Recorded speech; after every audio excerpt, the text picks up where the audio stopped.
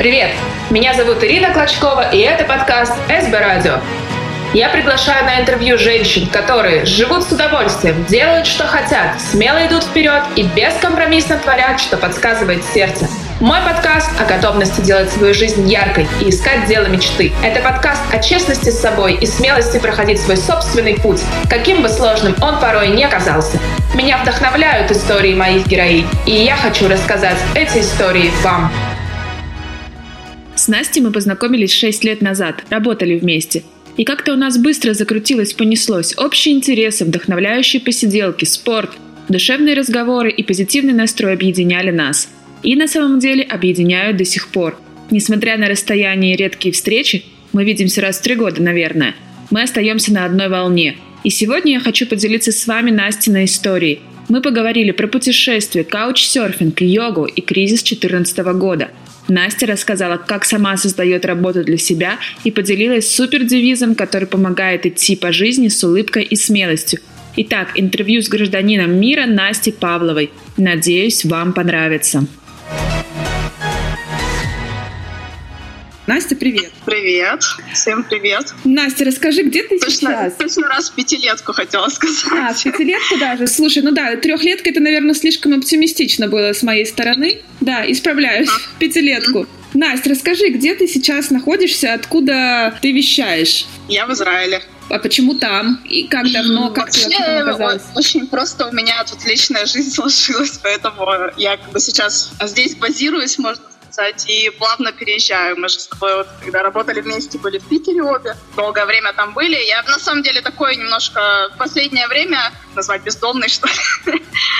Я последние 2 года вообще нигде не живу, и сейчас у меня вроде как опять дом появился. В Израиле, в Израиле как раз-таки? Да. А в каком городе? Герцелия, не знаю, если тебе что-то скажет, это, в принципе, где-то минут 15 на машине от Тель-Авива. Севернее. Это на море? Да, это на море, это вообще курортное место такое. Здесь много отелей рядом, народ на пляже все время. В принципе, считается очень приличное место.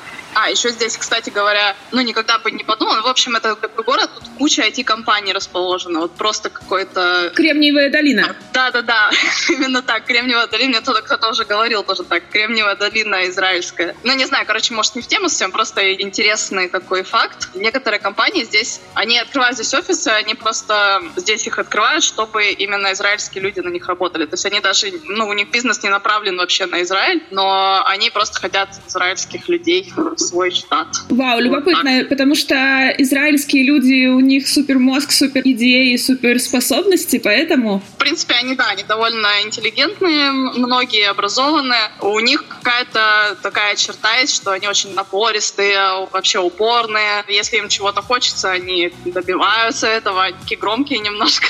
Но у них какая-то такая амбициозность есть очень во многих. Слушай, прикольно. А интересно, приезжим людям это как-то передается? Они заряжаются? Люди, приехавшие из холодной России, такие подзамерзшие, немножко заледеневшие, они заражаются этой напористостью, уверенностью в себе, силой? У них периодически нет выбора, особенно если они начинают здесь жить. Очень много здесь русских, на самом деле. Во-первых, у них нет выбора, потому что они в этом обществе находятся. И называется, кто успел, тот и съел. Mm-hmm. И поэтому здесь, иногда приходится тоже себя показывать.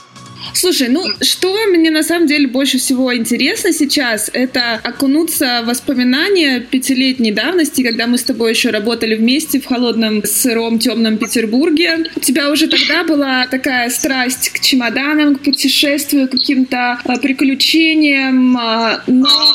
Я не думала, что придет все к тому, что ты какое-то время вообще будешь жить в самолетах, переездах. Каждые 3 месяца новая поездка, новая страна. Можешь рассказать вообще про это поподробнее, как так получилось и сколько стран и сколько мест ты сменила за последнее время? Очень интересно. Mm-hmm. На самом деле, это как-то так все получается. Знаешь, есть же такая штука, если ты... про желание. То есть все же сейчас говорят, загадывайте желание, желайте побольше, потому что желания исполняются. они исполняются иногда как бы так косвенно, что просто у тебя к чему-то есть там склонность, страсть, интерес. И в любом случае, если ты в эту сторону идешь, и тебе это интересно, то есть ты начинаешь какую-то информацию находить, с людьми знакомиться, чего-то там для себя получать новое, и, грубо говоря, идешь в этом направлении, оно постепенно к тебе приходит, твое желание. Мне кажется, как бы всегда так в основном, если тебе действительно чего-то хочется. И это такое, типа, внутреннее желание должно быть. Не то, чтобы я там хочу, не знаю, золотое кольцо, а просто какое-то внутреннее направление. Окей, я вот хочу, чтобы было вот так. Вот, и у меня на самом деле была долгое время мысль, что я бы хотела как-то так вот работать, чтобы, жить, чтобы менять страны. Но у меня, правда, хотелось так жить года по 2. То есть не каждые 2 месяца. Вот. И мне кажется, что это вот желание, оно в каком-то плане исполнилось. И оно получилось само по себе. Не то, чтобы я там прямо вот запланировала, и вот именно так все и получилось, да? То есть после нашей работы, когда мы с тобой в одной компании небезызвестной работали. Да-да-да. Вот. Я потом, в принципе, одно время долго была, я что-то уже даже запуталась. Я, на самом деле, начинаю эту историю рассказывать, мне уже даже как-то, не знаю, неудобно ее рассказывать. Мне кажется, люди у виска крутят, как я туда-сюда ездила 150 раз. Это самое мясо, конечно. Это самое мясо. Да, просто я к тому, что после нашей работы, да, когда там много народу довольно уволилось, когда был вот этот кризис 2014 года, после этого многие довольно-таки уволились. Потом я одно время работала в компании в другой, просто как бы довольно стабильно, просто путешествовала периодически сама. Ты еще говорила, что у меня там есть страсть ко всяким приключениям. Я действительно люблю интересно путешествовать, какие-то необычный опыт какой-то получать, поэтому мне очень долго нравилось путешествовать каучсерфингом, когда у тебя есть возможность остановиться у местных жителей за бесплатно, пожить. Соответственно, ты знакомишься с новым человеком, соответственно, ты знакомишься больше с культурой, то есть глубже. То есть ты видишь быт местный, и эти люди плюс тебе показывают много таких мест, которые туристы не видят, много чего интересного рассказывают. И много с этим связанных приключений было тоже. Периодически вовлекаешься во всякие там активити, которые тоже весьма не туристические. Знакомишься с какими-то людьми, на какие-то местные вечеринки попадаешь. То есть это прям прикольно. Совсем другой вид туризма. Много вот таким образом путешествовал. Потом я как раз подумала, что мне хочется какого-то нового опыта. Я хотела еще одно время открыть какой-то свой бизнес. И мне интересен был спорт давно. Вообще разного плана. В частности, вот с саппордингом я, по-моему, тогда как раз увлеклась в году 2015, наверное. И мне хотелось... В общем, я узнала о возможности, что можно волонтерскую работу выполнять где-то в другой стране, и за это ты можешь там жить бесплатно, кушать бесплатно, и там разные всякие вещи, в зависимости от того, как договоришься. И мне как бы стало это интересно, я думаю, классно, поеду-ка я в какой-нибудь серф-кэмп, серф-лагерь или какой-нибудь серф-хаус. И там поработаю, получу опыт работы такой, который мне нужен, мне интересен. И отдохну, страну посмотрю. И вот я таким образом попала в Португалию, там месяц прожила. То есть я при этом работала. Просто в отпуск поехала в отпуск поработать, короче. Там тоже было супер много всего интересного, потому что есть много сайтов в интернете по волонтерской работе. В основном волонтерские программы, они платные. То есть ты едешь бесплатно работать, еще и платишь за это. Но очень много программ, на самом деле, потому что там на более высоком уровне организация. То есть тебя встречают в аэропорту, отвозят куда надо, какая-то программа еще включена. А у меня был такой вариант дичь. И надо было самой приехать, найти. Мне, в принципе, я бы сказала, повезло, потому что у меня было не супер много работы. И я могла там кататься еще на серфе, учиться. И плюс... Там такой был начинающий бизнес в начальной стадии у человека. Поэтому я, в принципе, и отдохнуть успела, то есть у меня было время поотдыхать, и кайфануть, и интересную новую информацию там получить, и новый опыт. Вот, собственно, это следующий, был шаг после работы. Вот, потом так просто получилось, что вот у меня там появился парень, и я, недолго думая, оставила свою работу в Питере и поехала в Португалию обратно. Ты поехала, получается, без обратных билетов? билетов, с билетом в один конец. Да. Ну, он как бы сказал, приезжай. Я как бы вернулась в Питер после отпуска вот этого называемого. Вот, подумала недельку, потом вот к шефу пришла, говорю, извини, у меня просто очень хорошие отношения были с работой. Говорю, извини, но вот такие дела, я поехала. И поехала. И как бы вот у меня, получается, жизнь в Португалии приключилась таким образом. Мы недолго там были, потому что парень был вообще из Австралии. В Португалии сезон заканчивается где-то в ноябре, там потом холодно становится. Ну, как бы туристы не едут, там только всякие отчаянные серферы сидят. Мы поехали в Австралию. Мы хотели поехать в Австралию на 3 месяца, но мне дали визу только на месяц, к сожалению. Это очень такая сложная история с визой в Австралию. В смысле, ее сложно получить? Она как бы технически сложно выдается? Ну, у тебя должны быть еще определенные критерии, то есть они должны быть уверены на 100%, что ты не едешь там остаться. А у меня вообще так нет, то есть, ну, у меня так за спиной ничего практически нет, если честно. То есть у меня нет, грубо говоря, у меня нет на меня записанной недвижимости, у меня нету машины, брака. У меня практически нету работы. То есть я тогда, когда делала визу, я попросила шефа бывшего написать, что я работаю до сих пор. Но по факту там у меня работы нет, у меня нет семьи в России. То есть, в принципе, меня ничего не держит. Почему бы мне не уехать в Австралию и не пожить там? И как бы я считаюсь очень подозрительным человеком для австралийского государства. И несмотря на то, что у меня было 150 приглашений от семьи его и от него, и они написали, что они за меня везде платят, и все такое, но все равно это не помогло. Мне дали на месяц из 3. Я как бы уже после этого подала апелляцию, мне отказали. Думаю, ну окей, поеду на месяц, уеду на Бали, там подам еще раз на визу. Они, увидят, что я уехала как нормальный человек, и попросила еще раз. Но я как бы так и сделала. То есть вот у меня было путешествие в Австралию, так получилось. Оно, кстати, было супер интересное в плане формата своего. А что было самое запоминающееся, такое прям, что сразу бум, как вспышка на ум приходит из твоего австралийского опыта? Из Австралии пустыня. Пустыня однозначно.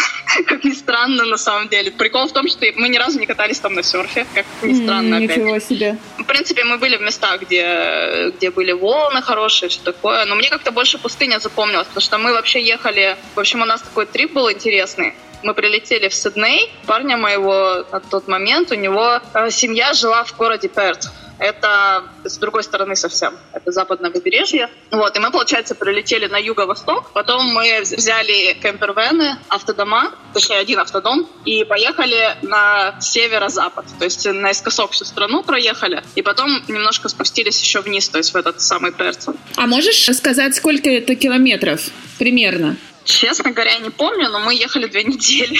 Ого! Вот. Я забыла, сколько я считала, на самом деле, но я не помню вообще. Вот это 3. И мы, то есть, ехали с остановками около 2 недель. Это было довольно прикольно. Мы сменили 2 кемпера. Один был такой four-wheel drive, который полноприводный, вот.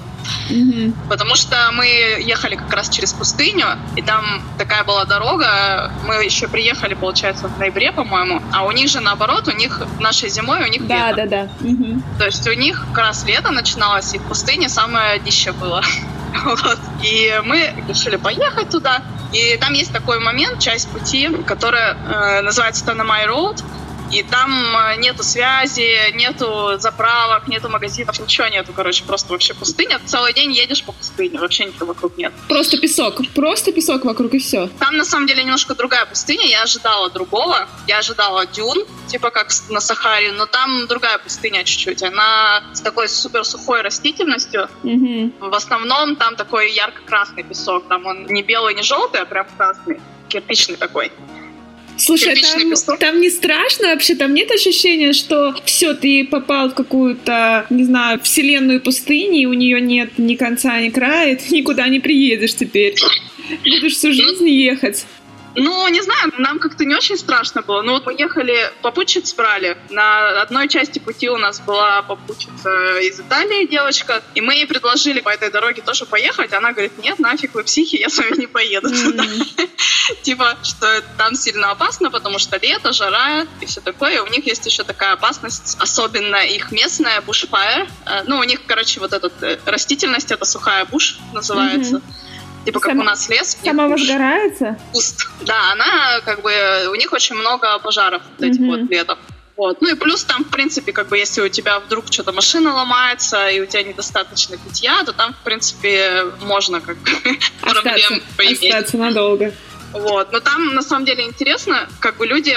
Вообще, перед тем, как я ехала в Австралию, многие спрашивали, что там же, типа, страшно, там же всякие твари живут, которые и змеи, и скорпионы, и кого только нету. Интересно то, что мы вообще почти никого не видели, и на самом деле там народ, ну, как-то приготовлен, что ли, к этому. Они просто в этом привыкли жить, и ты как бы не чувствуешь, что ты там в какой-то опасности особо. Просто, не знаю, там, когда обувь одеваешь, проверяешь, чтобы там пауков никаких внутри не было. Ну, такие вот, как бы, всякие лайфхаки. Смотришь по сторонам. Это я к тому, что они, в принципе, вот к путешествиям по пустыне тоже, ну, нам, когда кемпер выдавали, дали спутниковый телефон с собой, ну, они как бы спрашивают, куда вы едете.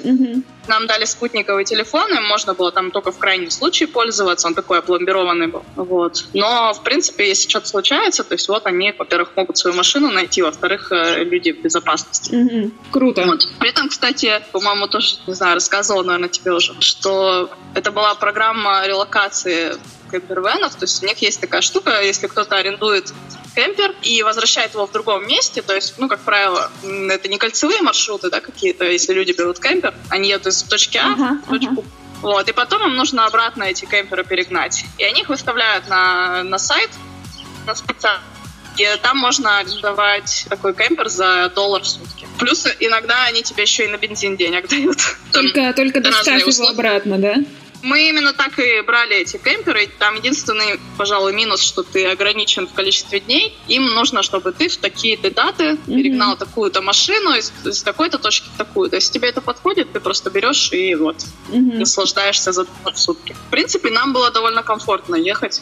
То есть мы не сказать, что прям гнали сильно. Нормально там, если остановиться, можно было отдохнуть и что-то посмотреть. То есть такой прикольный лайфхак в Австралии вот так вот путешествовать. Про эту самую дорогу, да, то есть у нас был, в принципе, оборудованный такой кемпер, полноприводный, со спутниковым телефоном. Мы кучей всего запаслись, там куча бензина, куча воды. Но это интересный опыт, что ты день просто рулишь, практически никого не видишь, очень мало машин проезжает, редко-редко. И там такая гравийка, то есть она даже не асфальтовая дорога, а гравийка. И самое ужасное, помню, когда у них там есть такие грузовики здоровые, по 3 прицепа, может быть, прям длинный-длинный, называется, забыла уже, как называется, какой-то трак-трейн или что-то такое, короче, поезд какой-то, грузовой поезд. Вот, и если такая штука перед тобой едет, то все, капец, потому что там такая пылища поднимается, и ничего не видно, тебе его не обогнать, потому что ты не видишь, не понимаешь, куда ехать вообще. Мы как-то один раз в такое попали, мы просто тупо решили остановиться, и чтобы он уехал подальше, потому что вообще невозможно ехать.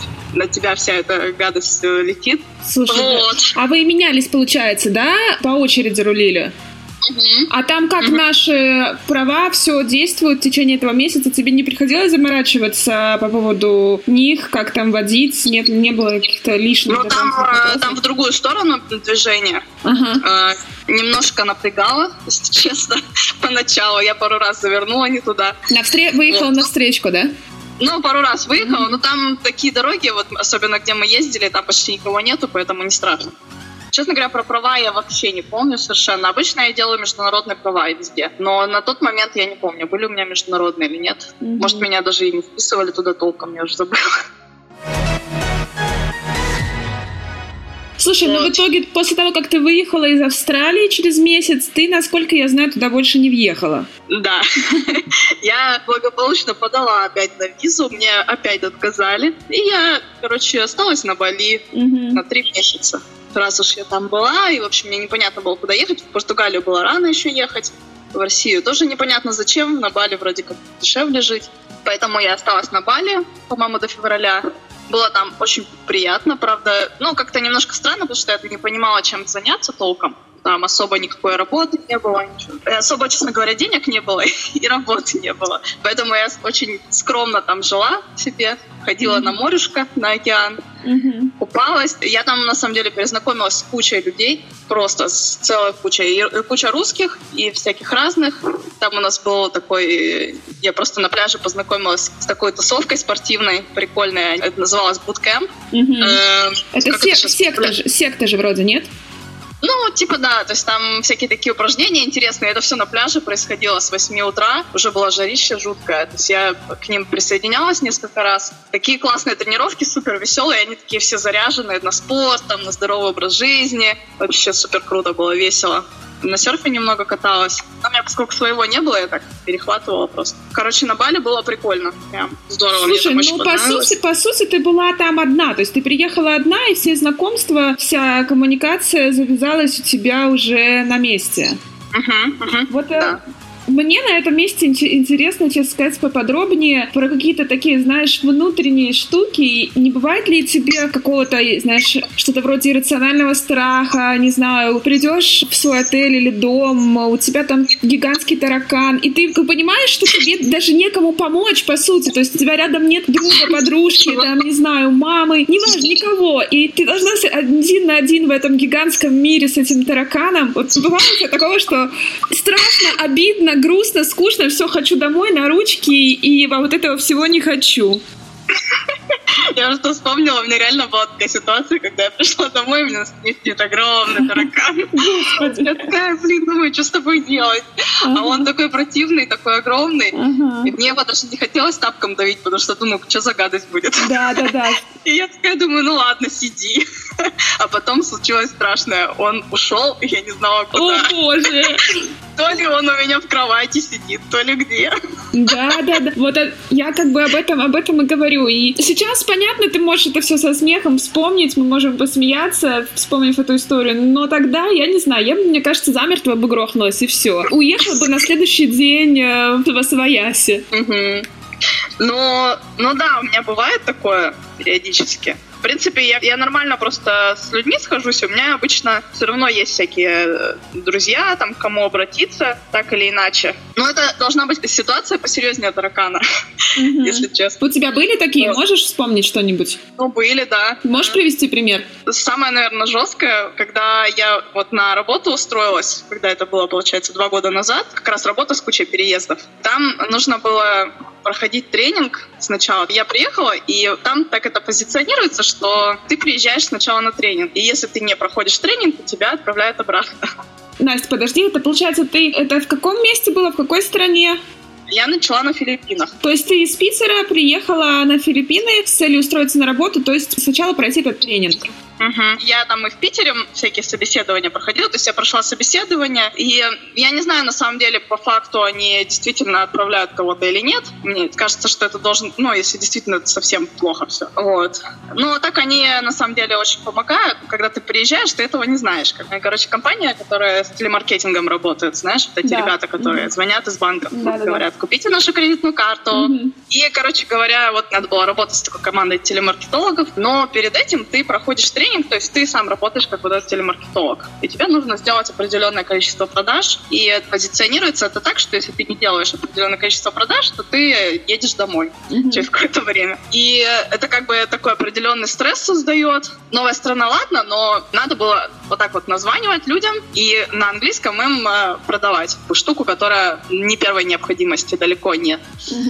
И это, короче, было очень сложно, очень стрессово. Плюс это по телефону, то есть, на иностранном языке по телефону разговаривать сложно, особенно, если это, да не знаю, в любом случае, наверное, сложно, потому что у всех людей какой-то акцент есть, вот, часто непонятно, и сама по себе это работа телемаркетолога, да, когда тебе кто-то звонит, там что-то начинает предлагать, ты говоришь, да пошел ты нафиг. Соответственно, с тобой это все случается очень часто. И вот тогда мне прям было прямо тяжело, очень тяжело, очень хотелось как раз на ручки все послать и уехать. В такие моменты, да. То есть был такой тяжелый период, как бы ничего такого конкретно ужасного не произошло, просто такая стрессовая ситуация, груз ответственности, неопределенность того, что будет там через какое-то время после этого тренинга. Все это нависло черной тучей, и было непросто, наверное. Слушай, как ты спасалась? Вот у меня был к тебе вопрос, немножко вперед забежим. Как ты спасаешься, когда у тебя происходит такой момент выгорания, когда ты думаешь, черт, зачем мне это все нужно, чем мне в Питере не сиделось спокойно в нормальном месте, в стабильности и комфорте? Каким образом ты вытаскиваешь себя отсюда? Можешь какими-то лайфхаками поделиться? Интересный вопрос. Они как бы происходят у меня довольно часто, особенно в последний год, наверное, потому что у меня, нету постоянной офисной, какой бы то ни было постоянной работы, поэтому момент с деньгами, он, наверное, самый стрессовый. Точнее, финансовая сторона, она просто дает тебе больше уверенности в будущем. И когда ты не уверен, это, допустим, меня выбивает, периодически. Но как я с этим борюсь? У меня есть как бы давно еще, наверное, не знаю, мне кажется, со школы, что ли, такое понимание, что я, допустим, стрессую в какой-то момент, потом проходит, потом наступают нормальные времена. И я, наверное, со школы или с университета как-то приметила эту штуку, что в итоге всегда все хорошо.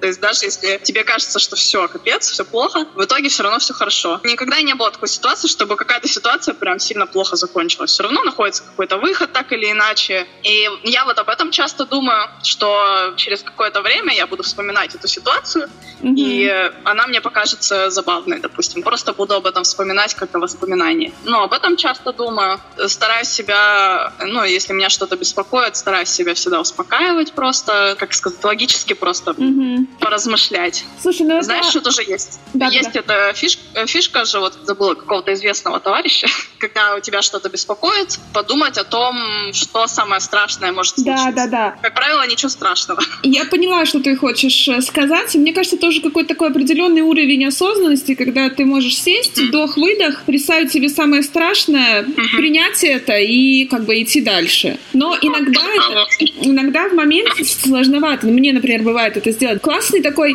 что-то вроде лайфхака, когда ты понимаешь, пытаешься себя представить через, полгода, и себя и эту ситуацию, понимаешь, что ты будешь над ней смеяться или вообще всерьез ее не будешь воспринимать. Но в моменте это сделать достаточно сложно. Но, мне кажется, можно только пожелать работать с осознанностью и не забывать о холодной голове и о том, что все проходит на самом деле. Да. У меня, на самом деле, вот эта ситуация, про которую я тебе рассказала, на Филиппинах, когда у меня был этот тренинг, мне прям было жутко сложно. Я изнылась просто маме своей по телефону, если честно.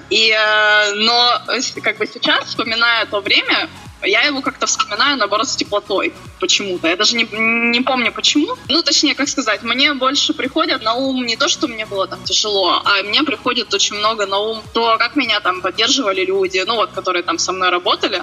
Они супер меня круто поддерживали, они такие были теплые, приятные и такие хорошие, я бы с ними с удовольствием встретилась еще раз. На тот момент мне вообще жутко не нравилась Манила. В принципе, это действительно дурацкий город, если честно. Он такой грязный, душный, нечего делать особо. Но мне есть ощущение, что я бы туда даже вернулась, хотелось бы с ними увидеться еще раз с людьми, с которыми я там встретилась. В итоге это всегда так получается. Есть какой-то стрессовый момент, но потом как бы проходит, просто надо его пережить немножко, и все. Потом вспоминается только хорошее. Слушай, мы пока говорили, так краешком проехались по вопросу денег, вопросу финансовой стороны. Можешь об этом рассказать поподробнее? Тут такое много у меня слоев. Мне интересно, кем ты успела поработать. Мне кажется, ты уже с десяток профессий уже спокойно сможешь перечислить за все это время.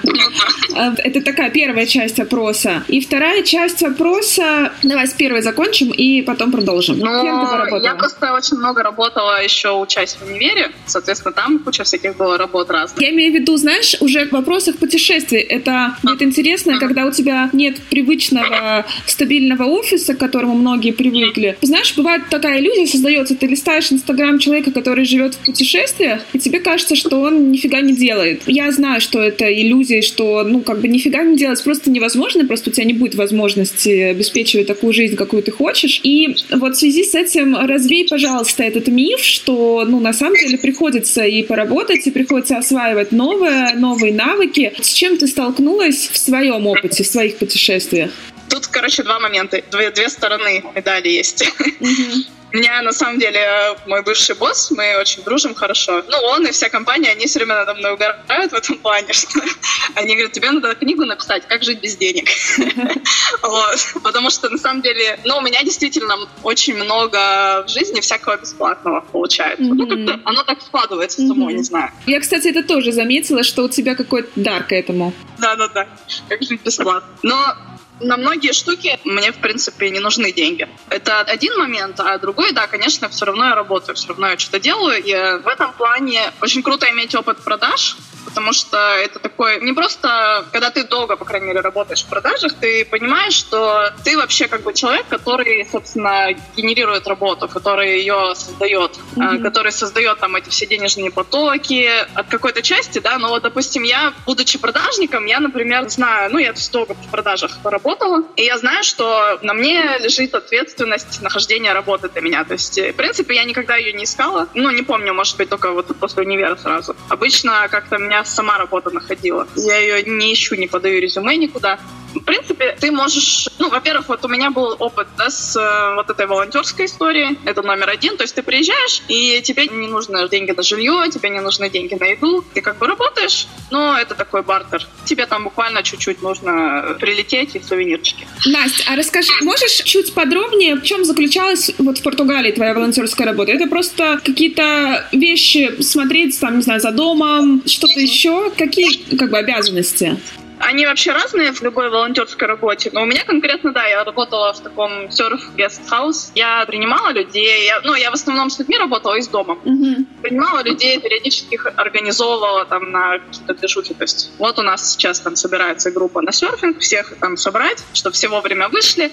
Такая немножко организаторская работа с людьми. Плюс я по хозяйству все делала. Это, наверное, может быть, многим не нравится, но, в принципе, мне нормально было. Я и в комнатах убиралась, и стирку сделала, и завтраки готовила, и обеды, и ужины там, если надо было. То есть это такая чисто бытовая работа. У нас, на самом деле, в этом гестхаусе там очень много было разных людей, как раз тоже таких вот волонтеров приезжали. И были люди, у которых был опыт в этом SEO-продвижении, например, они помогали вот с SEO. Был опыт у кого-то с сайтом, был опыт у кого-то с видеопродакшн, делали видео за проживание. Можно себя применить, смотря что ты делаешь хорошо.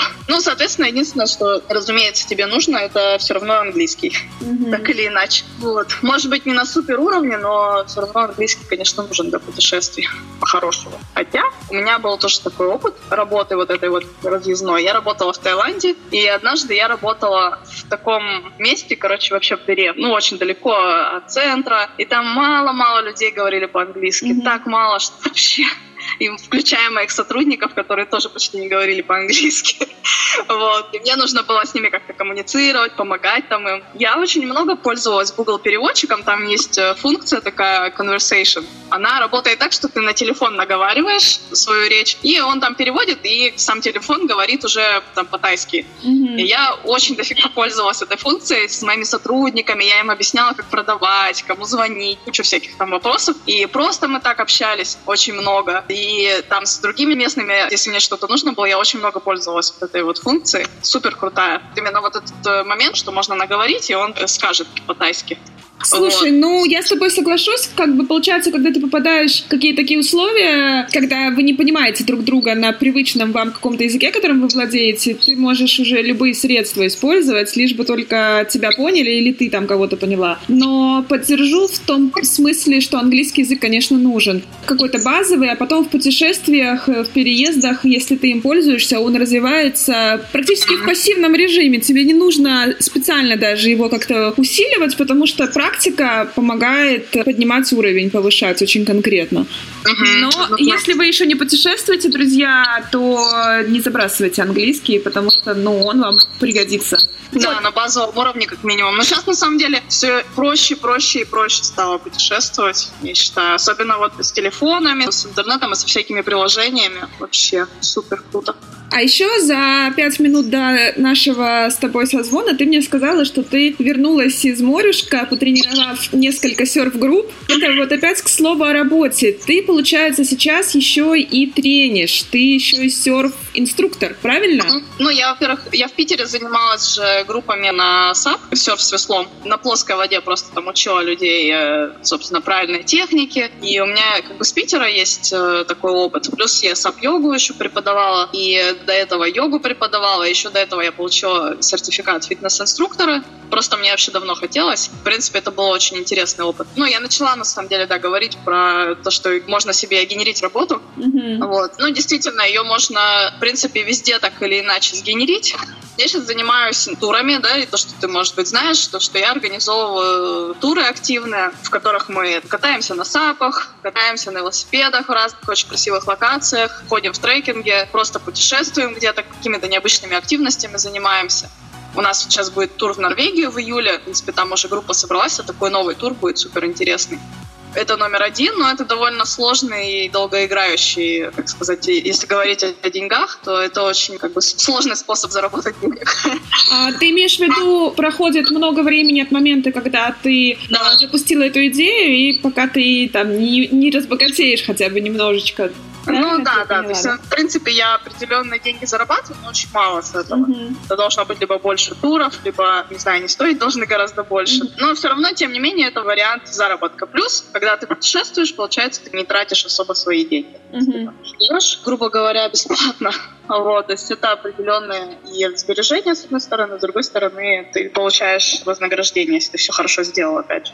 У меня, в принципе, бывали туры, в которых я ничего не зарабатывала. Но, слава богу, было мало. Потом, вот я жила на Шри-Ланке. В принципе, там есть возможность организовать какую-то поездку в центр острова. То есть найти транспорт, придумать маршрут, найти людей на эту поездку, разумеется. Многие занимаются тем, что там пересдают жилье, например. Мы тоже этим занимались с подругой. То есть всегда можно найти какой-то вариант заработать. То есть можно, занятия проводить.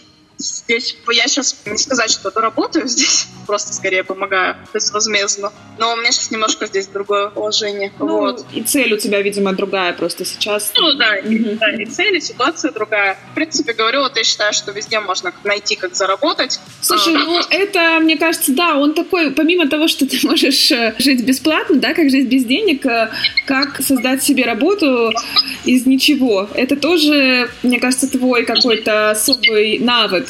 И это не такое какое-то типичное предпринимательство, когда ты занимаешься бизнесом, развиваешь проекты и зарабатываешь на них. Это, знаешь, под какие-то потребности конкретные ты можешь создать себе источник дохода и комфортного пребывания. Вот. Слушай, это круто. А как ты думаешь, что тебе помогает в этом? Какие твои внутренние штуки способствуют этому? Ведь не все так могут. Наверное, желание раз. Потому что я говорю, это вот оно приходит, если у тебя есть определенное намерение, да, что-то сделать. Тебе вся вселенная помогает, как говорится. Но это на самом деле правда, мне кажется. Плюс еще, помнишь волшебную формулу успеха? Да, я ее помню. Я предлагаю ее озвучить, потому что она реально работает, и она реально крутая. Давай, Настя, жги. Да, эта формула называется «не ссать». Вот, ребята, поддерживаю. Когда не боишься, просто по-другому можно ее назвать «глаза боятся, руки делают». В общем, когда ты действительно что-то делаешь, оно в итоге получается, так или иначе. Соответственно, не бояться, на самом деле, я не делаю какие-то штуки, вообще от балды. У меня все равно есть какие-то идеи, как может сложиться ситуация. То есть я, допустим, поехала в этот раз на Шри-Ланку в ноябре. У меня до этого, где-то год назад, у меня было это уже в планах, что ли, хотя я работала на другой работе. Почему-то у меня было в мыслях, что я поеду на Шри-Ланку на следующий сезон и буду там зиму жить. И в итоге я поехала на Шри-Ланку, и у меня особо не было там никакого плана, когда я туда ехала. У меня там были знакомые, у которых серф-кэмп, у которых там хостелы, гостиницы. То есть у них уже есть определенный бизнес. Тем не менее, мы с ними перед моим отъездом мы не договорились, не дали конкретного ответа, что да, это я могу работать или я могу там что-то делать. И у меня была мысль по поводу там сдачи дома, может быть, взять его в аренду и пересдавать. Получается, что я с одной стороны ехала без плана, а с другой стороны у меня было пара вариантов каких-то. То есть, и плюс, конечно, я не на последние деньги ехала туда, то есть у меня был определенный запас денег, если что, вдруг, то уехать к маме. То есть я совсем в тупую, конечно, ничего не делаю так вот от балды, но все равно есть какие-то примерные варианты, окей. Я приеду, у меня есть знакомые. Я считаю вообще всегда, что многие люди просто они ищут работу с таким намерением, что... Точнее, они приходят и сразу спрашивают, сколько вы мне заплатите денег, потому что я такой молодец. У меня, в принципе, есть... что-то в этом есть, да, то есть ты должен себе цену знать однозначно, но у меня есть такая мысль, что ты должен людям показать, что ты чего-то стоишь. И я, в принципе, часто, именно так и действую, то есть я знаю, что есть люди, которые потенциально могут мне там с работой помочь, я просто прихожу и начинаю с ними работать. Круто. И потом что-то получается из этого. Ты просто должен прийти и людям показать, что ты крутой, и что ты можешь выполнять такие функции, классно выполнять. И, обычно люди это ценят. Но часто тебе нужно сделать первый шаг, если тебе что-то надо. Слушай, Настя, 2 вопроса у меня коротеньких осталось. Представим, что прошло 10 лет, на дворе 2030 год. Где ты? Где я? Честно говоря, понятия не имею. Вообще не знаю. Не знаешь? Даже... Нет. Угу. Ответ. Я на самом деле думала недавно над этим вопросом, что я действительно себя не причисляю к гражданам какого-то государства конкретного. Мне вообще очень нравится фраза «гражданин мира». Мне кажется, это так гордо звучит. Но это про тебя. Да. И, гражданин мира. И я, на самом деле, то есть у меня нет привязки к какой-то стране конкретной, к какому-то конкретному месту. Мне нравится быть в месте, где у меня есть, допустим, семья, друзья, и я там себя хорошо чувствую. Сейчас у меня это Израиль. В принципе, я здесь себя хорошо чувствую. У меня здесь очень классные отношения, приятные, и отношения с моим мужчиной, отношения с семьей его и с друзьями. Мне сейчас здесь хорошо, я себя здесь, в принципе, чувствую как дома. Но буду ли я здесь через 10 лет? Да бог его знает. И все меняется постоянно. В этом и прелесть. Вот. Я не то, что я там хочу через какое-то время отсюда уехать. Нет, не хочу. Если здесь все будет хорошо, я хочу здесь быть. А может быть, мы куда-то вместе уедем. Не знаю. Вопрос мне вообще открыт. Знаешь, есть такая штука, да, там вот люди ходят к гадалкам, там еще куда-то. А мне кажется, это так неинтересно заранее знать. Зачем знать это заранее? Это как спойлеры. Ты ждешь крутого фильма, и зачем ты читаешь рецензии и спойлеры до того, как ты его посмотрел? Соглашусь с тобой. Соглашусь. И последний вопрос. Твой пост в Инстаграм от 9 августа 2018 года, почти год прошел. В последнее время чувствую себя счастливой и свободной, когда хожу пешком. Вот просто до остановки иду из дома и кайфую. Кажется, что счастливые делают очень простые вещи, поэтому надо таких простых штук побольше в жизни. Назови, пожалуйста, 3 вещи сейчас, которые делают тебя счастливой сейчас в данный момент. Ну, меня по-прежнему действительно делает очень счастливо просто прогулка, когда она такая... В Питере я просто конкретно помню, когда я это писала, когда я просто шла по каким-то делам из дома до остановки, там такой приличный был маршрут, и была хорошая погода, и вообще, правда, я обожаю пешком ходить. На работу раньше, вот в офис сюда ходила тоже пешком, там тоже было расстояние приличное. Когда холодно, не холодно, это такое время спокойное, тебе никто не тормошит, ничего не спрашивает, идешь себе, что-нибудь думаешь. Мне обычно всякие гениальные мысли приходят, когда я гуляю. Я поэтому до сих пор обожаю ходить. Просто ходить, гулять. И одной желательно. Одной вообще супер. Сейчас как-то в последнее время поймала себя на мысли. Я и несколько раз давала уроки деткам на серфе. И мне прямо это очень нравится. Мне стало нравиться детей учить. И вообще с ними там время проводить. Это довольно прикольный такой опыт, интересный. Вот с детьми мне нравится время проводить сейчас. Даже что-то не знаю, что еще. Серфинг, наверное, банально звучит. Знаешь что? Знаю. Мне очень нравится плавать. Обожаю плавать. Просто. Просто в воде находиться, и когда это, знаешь, гравитации нету. Как космос, только не космос. Безопасно. Невесомость, да, только безопасной, более привычной среде. Вот, это прям вообще реально супер кайфовые 3 вещи для меня. Слушай, классно. Настя, спасибо тебе большое за интервью. Как обычно, заряд позитива и какого-то вдохновения, уверенности после общения с тобой мне, по крайней мере, обеспечен. Думаю, что и через динамики те, кто нас послушает, тоже вдохновится, потому что, иначе никак. Еще раз спасибо. Пусть все будет круто. Желаю тебе дальнейших новых открытий. Будь гражданином мира. У тебя это отлично получается. И наш девиз всегда с нами. Да.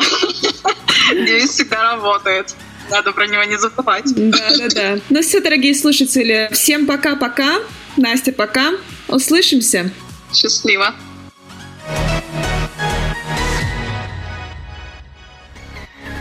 Дорогие слушатели, благодарю вас за интерес к моему подкасту и очень ценю вашу поддержку. Буду рада любым комментариям и пожеланиям. Вы всегда можете написать мне на почту или в соцсетях. Свои контакты оставлю в описании. Услышимся!